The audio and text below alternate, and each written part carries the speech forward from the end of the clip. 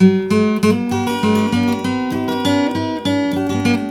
think I say in the preface to my book, no one will be able to read the book and predict their after-tax income after a United Ireland. They won't know what the size of the queue will be that they have to join in order to be seen for medical purposes. I don't think any Irish government with any integrity could give clarity at that level of precision.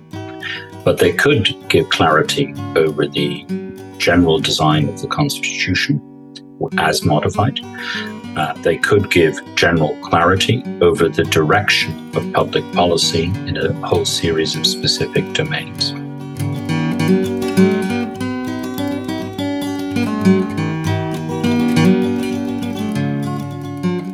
Hello and welcome to this month's ARINS podcast. I'm Rory Montgomery. My guest today is Brendan O'Leary, who's the Lauder Professor of Political Science at the University of Pennsylvania. As he says, he's both a Southerner, being born in Cork, and a Northerner, being educated in Down and Antrim, university education and much of his career in the UK before moving to the United States. He, I think, is widely recognised as the preeminent political scientist working on Northern Ireland. He has published some 30 books, and I suppose in a way his magnum opus is a treatise on Northern Ireland in 3 volumes, published in 2019. He's also an active member of the ARINS project, both as a publisher of articles, but also as a member of the steering committee, as am I. However, today we're not focusing on his articles, but rather on his latest book, which is being published on the 1st of September. It's called Making Sense of a United Ireland. Should it happen and how might it happen? And I should say that this book covers a great range of subjects, but today our focus is going to be more narrowly, principally, on questions of institutions and constitutional change. There's a vast amount of other material, whether on policing or culture or symbols and emblems or education, whatever, which maybe we can return to on another day. So, Brendan, you're most welcome. Thank you, Rory. Pleasure to talk with you. Brendan, you say in the book that you imagine, or your best guess is, that a referendum on Irish unity or on reunification, as you call it, is likely to happen around 2030. What are your reasons for thinking this?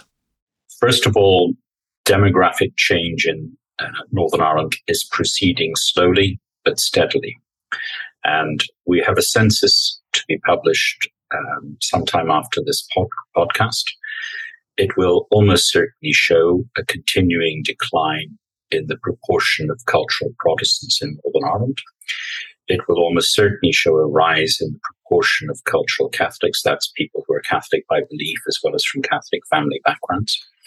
It may indeed show an increase in the others as well.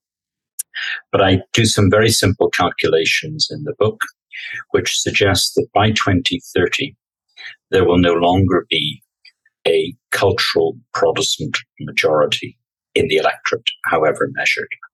So for the very first time in the history of Northern Ireland, its future, in principle, is outside the hands of cultural Protestants. Now, of course, that doesn't automatically mean that all non-Protestants will vote for Irish reunification, but it does mean that it will be the first time that that's a genuine possibility. That's demographic change.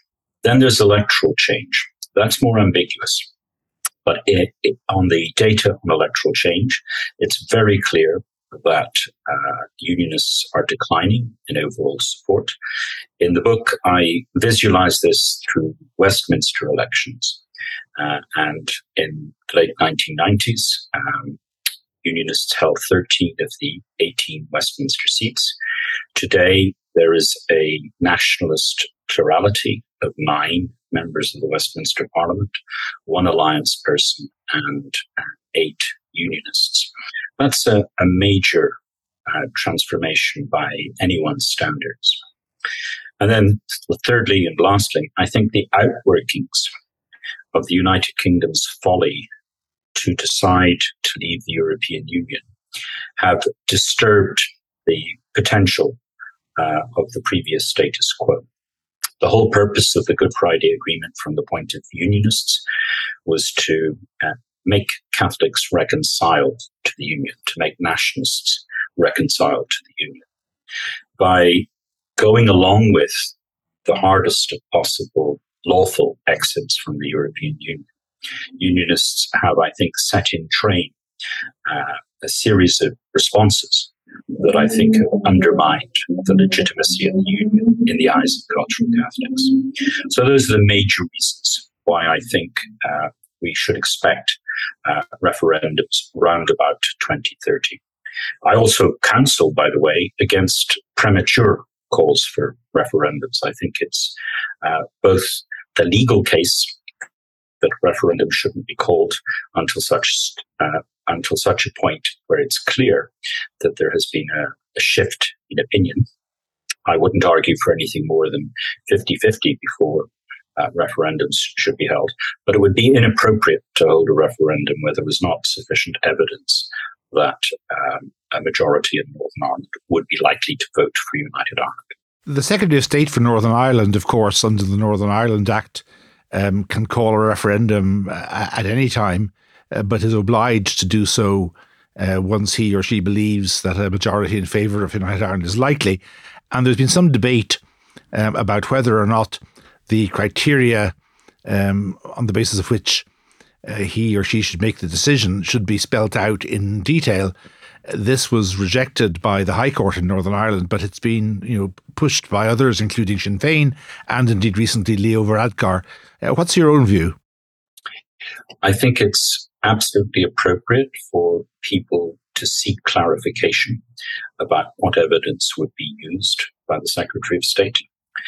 I think it's clear that the legal distinction that you make is an important one.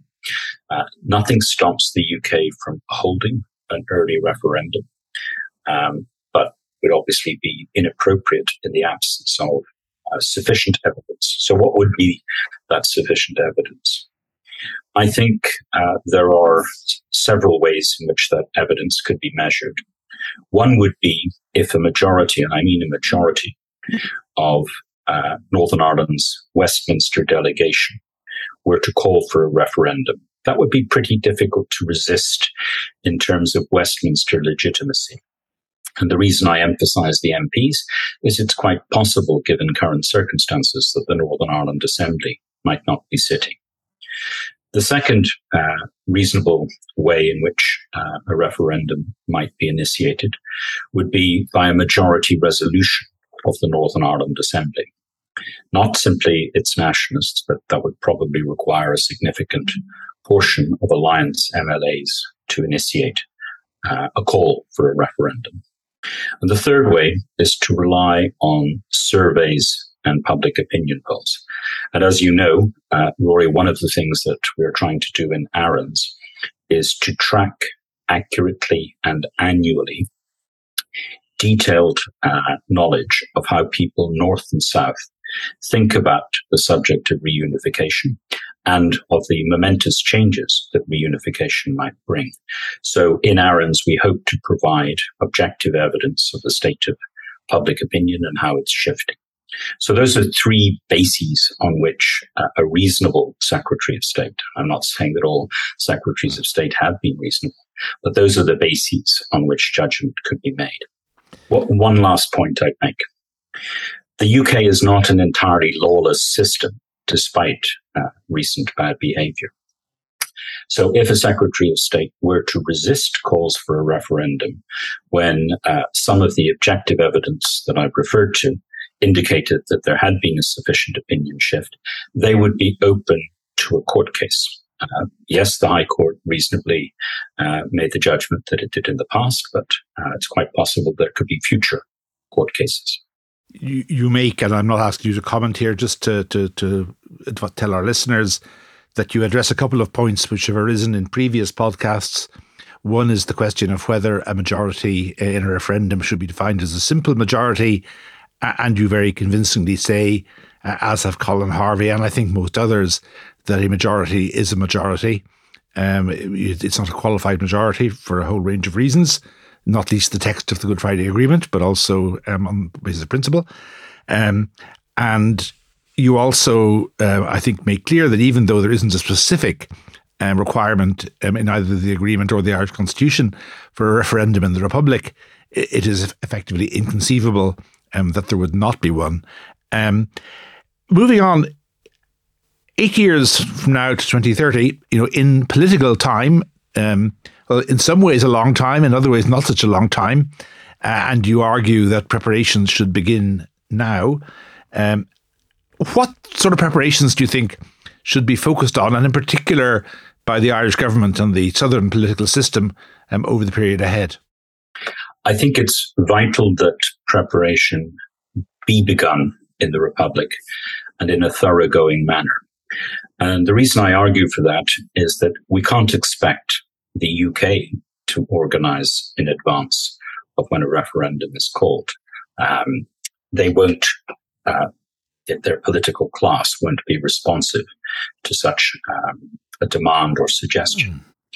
Given that it's Ireland, which by virtue of its constitution, it's modified Article 3, which seeks to create a united sovereign Ireland, it is, I believe, incumbent upon the Irish political class of all parties to engage in detailed deliberation about what form of a united Ireland they'd like to see established in the event of successful referendums in favour of unification, North and South. I think nothing less than the establishment of a ministry is required, because unlike Brexit, the prospect of reunification affects every single dimension of Irish public life, and it cross-cuts every single ministry. So it's vital to have a ministry that will develop and provide fresh information for each aspect of public policy that's going to be affected by a united Ireland. That ministry, I think, should be an unconventional ministry in the sense that it will be more open to the public, more transparent in its operations. It shouldn't be, in any sense, a secretive executive body. But I think that's one thing to do.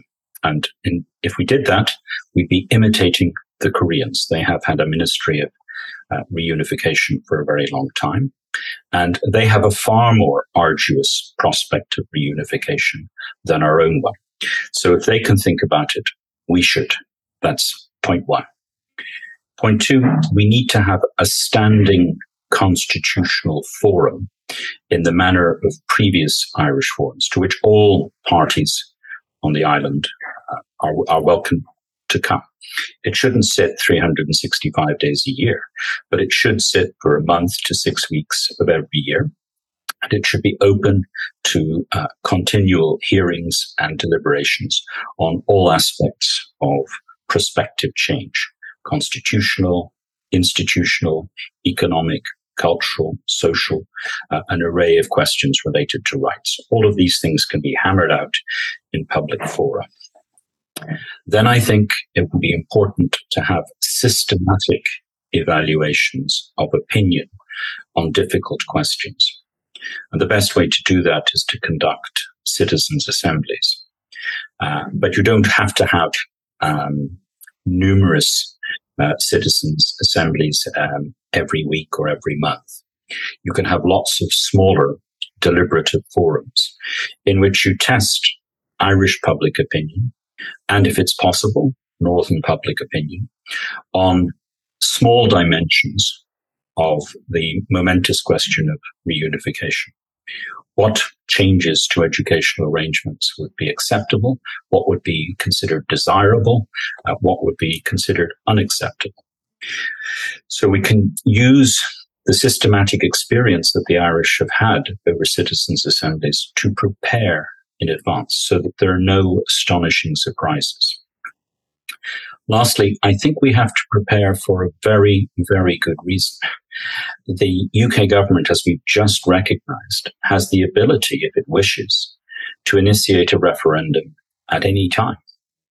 And it's possible that an Irish government could be caught flat-footed, without preparation, by a deliberate decision of the UK to call a referendum in order to cement the Union at least for 7 years. It's worth bearing in mind that according to the text of the Good Friday Agreement, there is no limit on the number of referendums that can be held on the subject of reunification, but another one can't be held for 7 years. And unfortunately, but not surprisingly, the question of Irish self-determination has become entangled with the Scottish question. And at the current moment, both the Conservative Party and the Labour Party are unwilling to allow the Scots to decide when they should have a second referendum on independence. It's possible that a future leader of either the Conservative Party or the Labour Party or any other leader of the UK coalition government could decide that there was an appropriate moment when they thought they could win the referendum in Scotland to hold one and to do one in Northern Ireland at the same time. We need to be prepared for that possibility, however outlandish it might seem. So those are some of the key elements of preparation that I think are required. Let me give you one simple example. Work being done by some of our colleagues in ARINS, notably Oren Doyle, David Kenny, and Chris McCrudden, is deliberately designed to map all the legislation passed in the two jurisdictions in Ireland since 1922 in order to appraise what is already convergent, what is divergent, how divergent the laws are. And that will enable intelligent assessments to be made of what kind of legislation might be required in the morrow of successful votes for reunification. Yes, indeed. And of course, Bryce Dixon has done similar work in regard to human rights. And our last podcast was with Tobias Locke on the question of German unification. And again, he was very interesting about the large project that there was to examine legislation and to see what needed to be updated or changed. And if I may say, Rory, German reunification took all German intellectuals and German civil servants by surprise. Yes. It was an astonishing and fast-moving reunification. And although the Germans did many things right, I'm sure in retrospect they would have liked to have got some things done better, which they could have done better had they had more adequate preparation. No, absolutely. And then one other little footnote. I was a member of the Secretariat of the Forum for Peace and Reconciliation, which sat under Catherine McGuinness between 94 and 96 after the IRA ceasefire, the first ceasefire. And I'm glad that you recognise that it's a possible model along with citizens' assemblies, because I think at times there's a rather simplistic view that citizens' assemblies can answer all questions, no matter how broad and so on. In the book, you draw a distinction in terms of looking ahead and the sort of thing that would be put before the public and the electorates north and south. You talk about a model-based approach and, if you like, a sort of process-based approach. And we can talk in a moment about the models that you identify as the most likely. But maybe you could just explain what you mean by this distinction. Right. So imagine we're going to have a referendum in the north before the one in the south. I can explain why I think that's the sequence. But imagine we are. The question would be, what is the question being posed to the people in the north? Is it simply to vote on principle about whether they want to be part of a united sovereign Ireland, to use the wording in the Good Friday Agreement, or whether they would prefer Northern Ireland to remain in the United Kingdom of Great Britain and Northern Ireland? That would be a vote on principle. After the vote on principle was passed in the north, presumably in the south, then the question would arise what model of a united Ireland would be implemented as a result of that principle having been satisfied. And that could lead to a constitutional convention across the island in which people from the entirety of the island voted according to proportional representation to create a constitutional convention which will draft a new constitution for a united Ireland. That's voting on principle. Now, the problem with voting on principle is you don't know what's going to happen. You can suggest to people that Dáil Éireann will do the following, or you can suggest to people that the Constitutional Convention will be run according to the following principles and will accept the following minimal requirements for a democratic and constitutional Ireland. But you still leave people quite uncertain as to what will happen. And that could be disturbing, both for Northerners and for Southerners. They don't know exactly what they're getting. But if that's the decision, if we decide that that's what we want, a vote on principle, we have to set out in advance very carefully what would follow after a vote on principle. And that would indeed mean setting out the terms of a constitutional convention. And it would mean saying exactly what would happen in the immediate aftermath of the transfer of sovereignty. And that brings me to the question of model. The alternative approach is to say, well, the Republic of Ireland has to endorse reunification just as much as the North. Any reunification must be satisfactory to the people of the South, their elected representatives, just as much as it has to be for a majority in the North and their elected representatives. Accordingly, it's entirely appropriate for the South, with maximum interaction and feasible deliberation with people from all over the island and beyond, to devise a detailed map and model of what a united Ireland would be like, to make a clear text available to the electorate in the North before they vote in the first referendum, setting out exactly what would happen in the event of a united Ireland. It would in some senses resemble what the Scottish government did in 2014, their 600 to 700 page paper on what an independent Scotland would be like. The advantage of the model approach is that both Northerners and Southerners would know what the constitutional and legislative intentions were in the aftermath of successful votes for reunification. The disadvantage would be that the model was designed and built in the South. Yes, with maximum deliberation and interaction with Northerners, but nevertheless built and designed in the South. So Northerners would not get to reshape the United Ireland until they'd actually joined it. So there's a dilemma there. The dilemma is, do you vote on principle and leave model building to a constitutional convention or to Dáil Éireann, a reconstituted Dáil Éireann? Or do you design the model in advance to give people clarity in what they'd be voting on in a referendum? And what I have done with my ARINS colleague, John Gary, and with some other colleagues at Queen's University, Belfast, and University College Dublin, is to test public opinion, North and South, on this question. I explain the difference between voting on principle and voting on model to them, and then ask them, after they've thought about it for a while, what they prefer. And what is interesting to my mind is how much both Northerners and Southerners decide after deliberation they prefer to vote on the model. And I think the reason they do that is because they're deeply affected by seeing what happened in Brexit, where they voted on principle, and yet it was unclear what the nature of the UK's exit from the European Union might be. And the chaos which followed is very visible to current citizens. So I think that's part of the context, which explains why they prefer to know more in detail about what would occur in the event of a vote for reunification.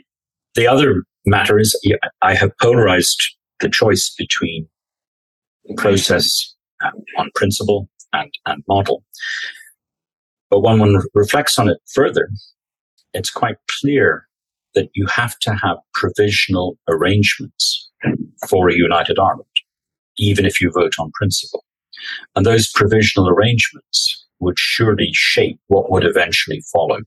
So it's not a completely polarized choice. You have to do some sketching of what the provisional government of United Ireland would look like before you have a constitutional convention, or indeed while the constitutional convention is sitting.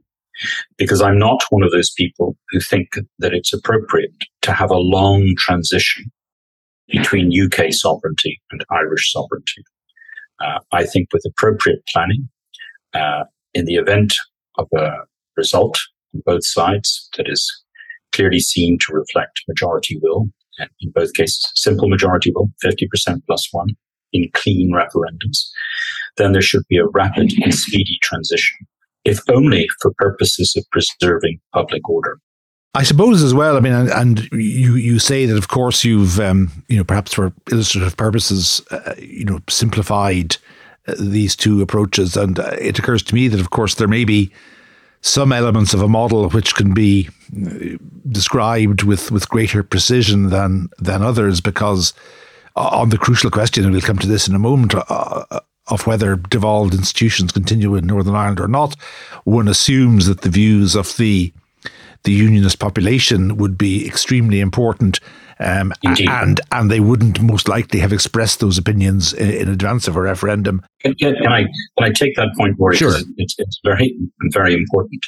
Unionists, political leaders, for quite rational reasons, will not wish to say in advance which model of a United Ireland they prefer, because they would consider that to be a concession to accept in advance that they were going to lose. And that poses a problem for the South.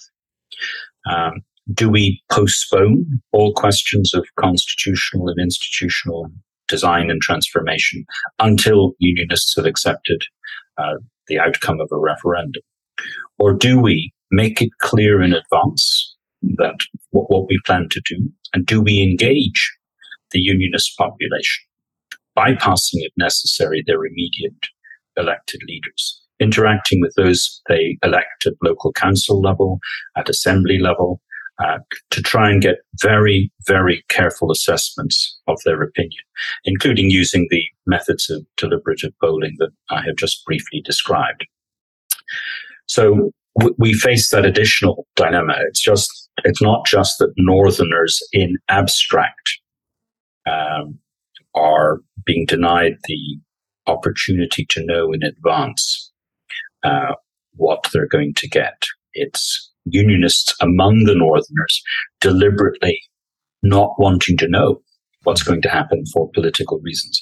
So we have to think about that. And the way I suggest that we get out of that dilemma is to plan a model in advance. Yes, but a model, I suppose, always capable of adjustment, in the light of developments. Yes, of course. One other thing which just occurs to me, which has occurred to me quite a lot during these podcasts, is that a lot of our contributors have said, and you read it many places, well, what will matter most to people won't be constitutional and institutional structures.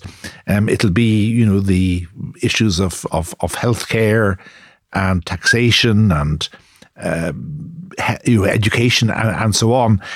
But it seems to me that a bit as with the Brexit referendum, there's nothing really to prevent either side from,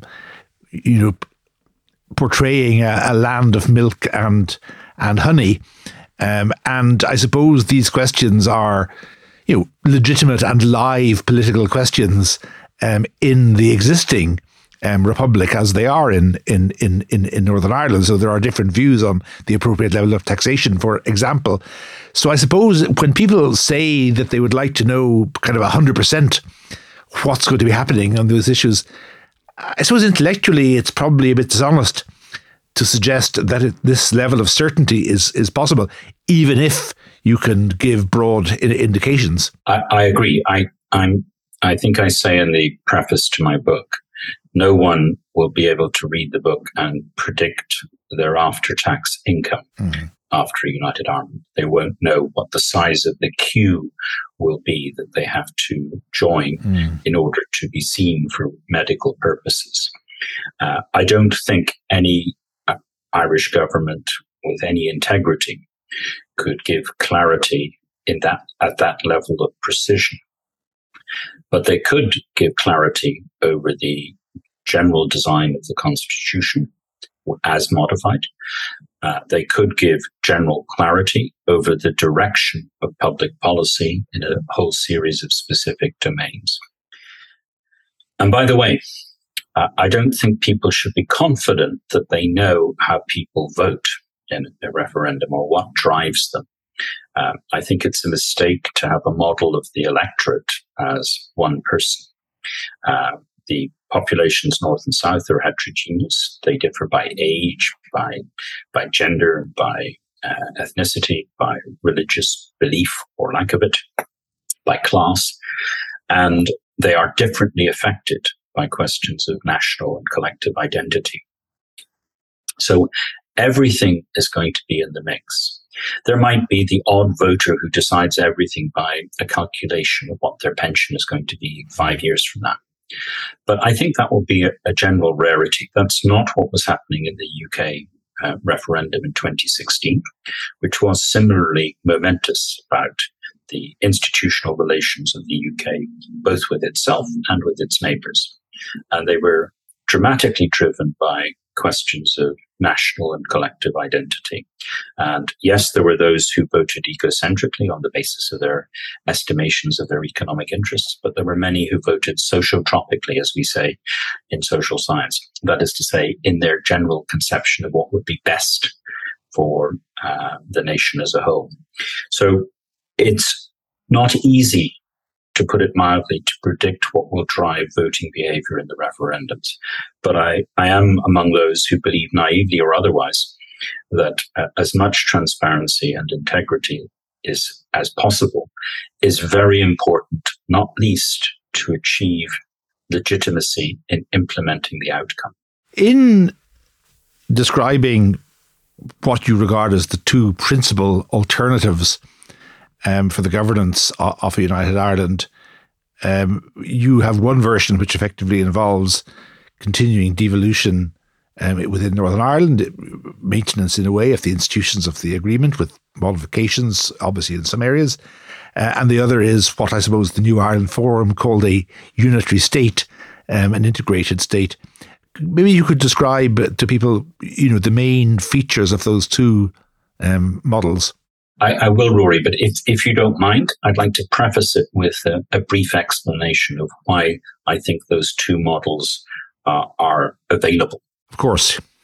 Our Constitution permits two models of a United Ireland.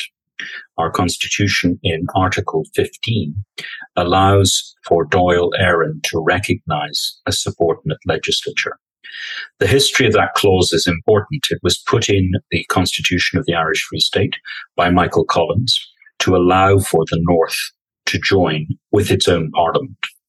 And it was kept by Eamon de Valera in 1937.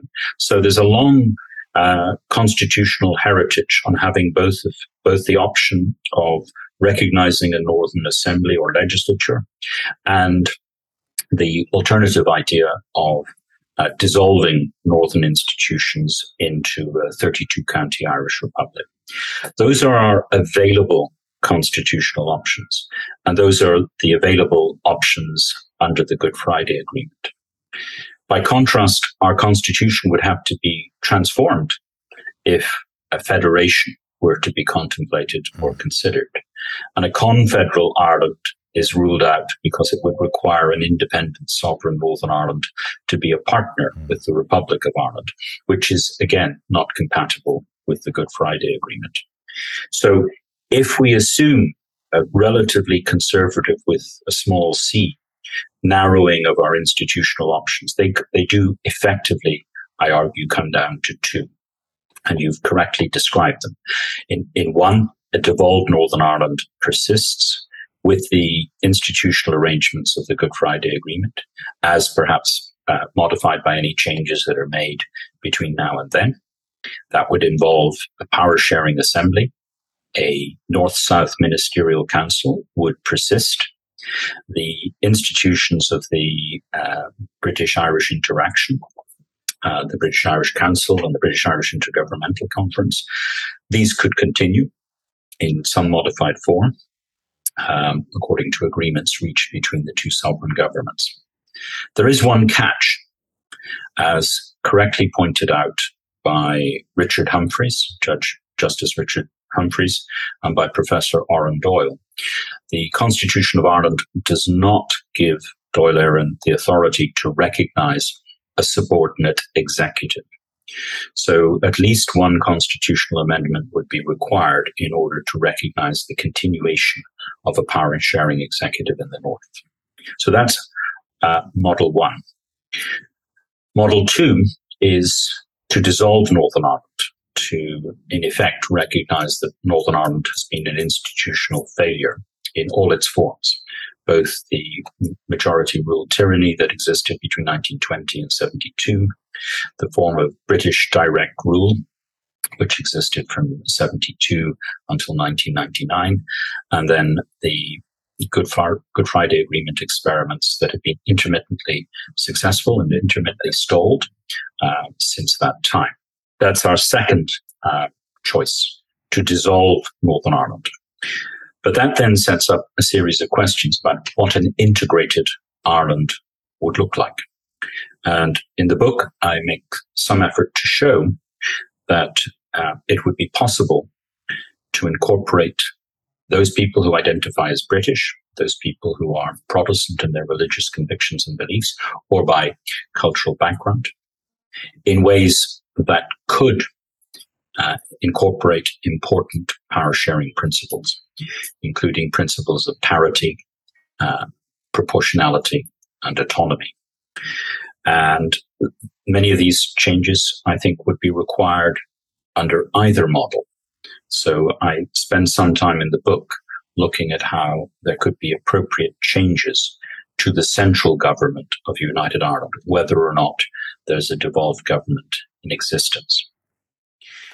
If you like, I could discuss some of the difficulties of each model, because neither is a route to paradise. Please, if you would, yes. So the problems with a devolved government inside a United Ireland would be bigger than the problems of devolved government inside the United Kingdom, because the weight of Northern Ireland in a United Ireland would be significantly bigger than the weight of all the devolved governments in the United Kingdom put together.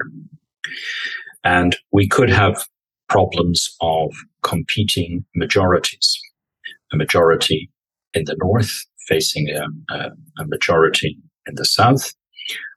We could have support for an all-island coalition government that was not supported by a majority in the south.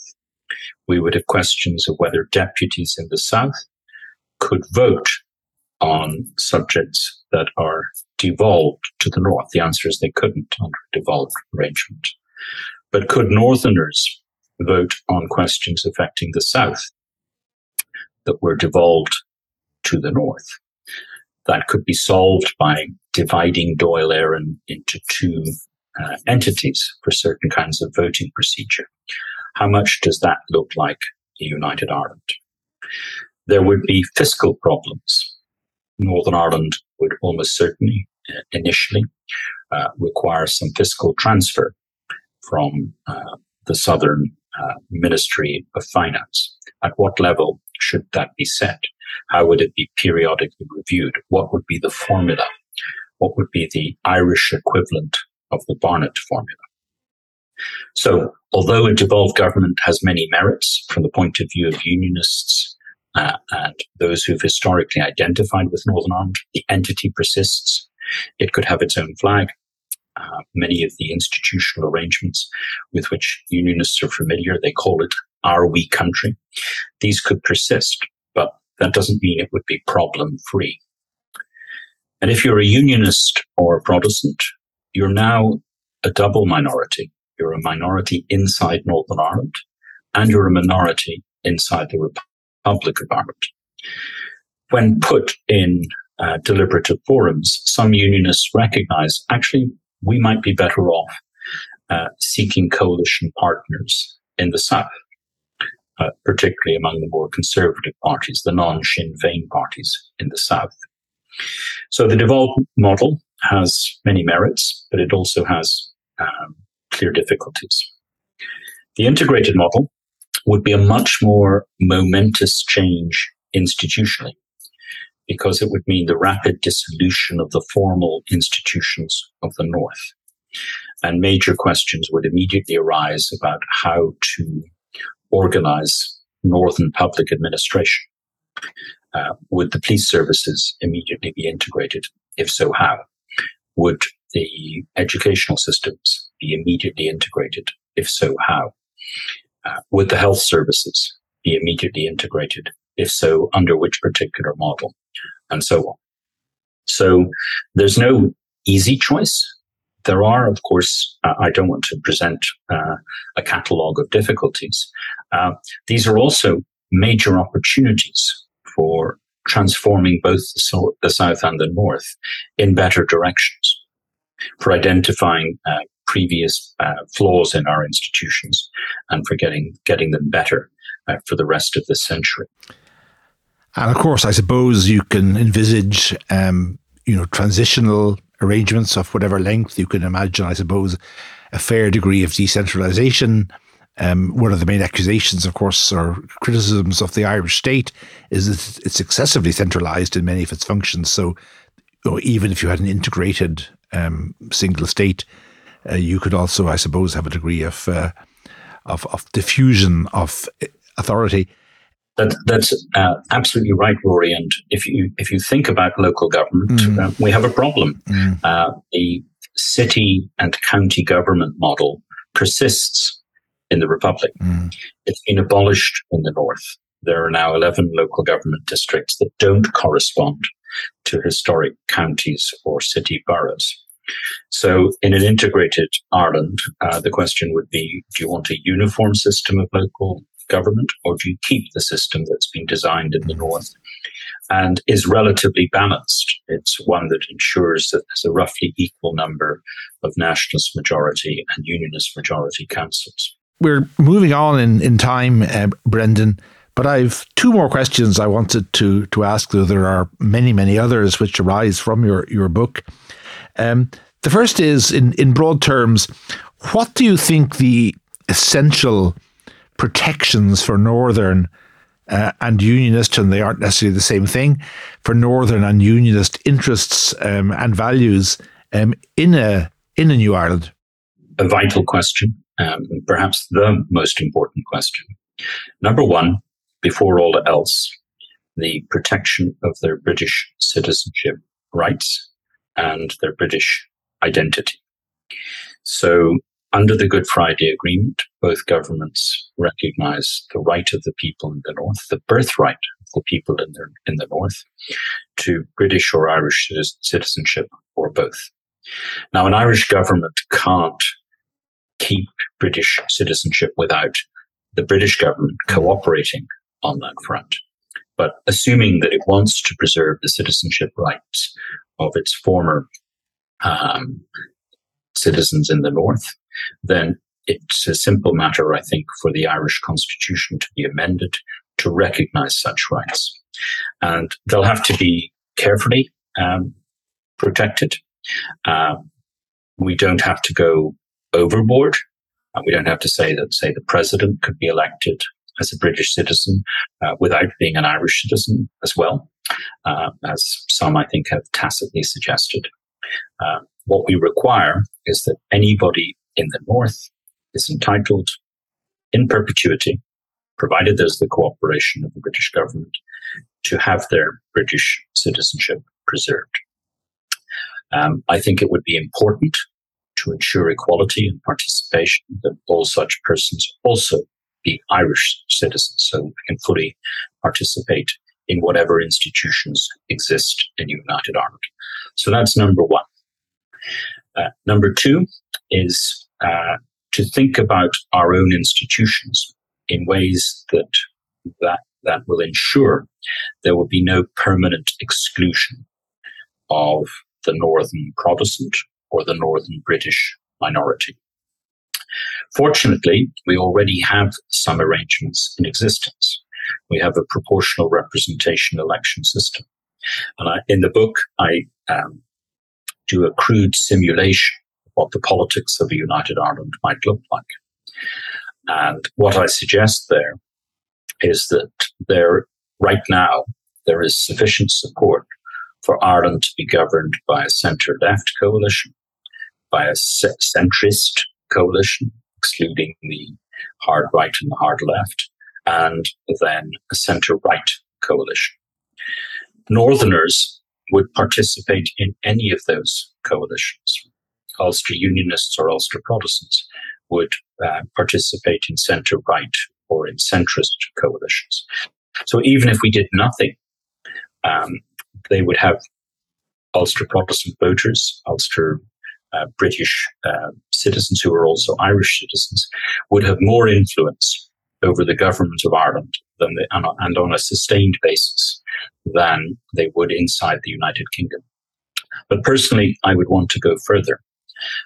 I would like to see the Irish cabinet restructured to reflect a very good rule that has worked in the north, a rule that should be isolated from the other rules in the north that have not worked well, namely allocating places in the cabinet according to the D'Hondt principle of proportionality. That would ensure that unionists would typically, on current numbers, have at least 2 members of every Irish cabinet and a significant number of junior ministers as well. So this would be a way of ensuring proportional representation of the views of people as they vote in the electorate. Some would go further and have a fixed quota of British or Unionist Protestant members of an Irish cabinet. I don't think that would be absolutely necessary, but it should be held in reserve as a possibility. So that's at the level of electoral institutions. We should imitate the North. We should have equally sized constituencies, North and South. They should all be 5-seaters, possibly more, but definitely 5-seaters, to ensure that even if the Ulster Protestant and British minority continued to fall as a share of the electorate, they would have a clear opportunity to be proportionally represented. Now, other institutions, of course, matter significantly. The Irish security services, the police, the army, the institutions of our central bank, and so on. We would have to make deliberately inclusive efforts to ensure that Ulster Protestants and British people were fully represented in them.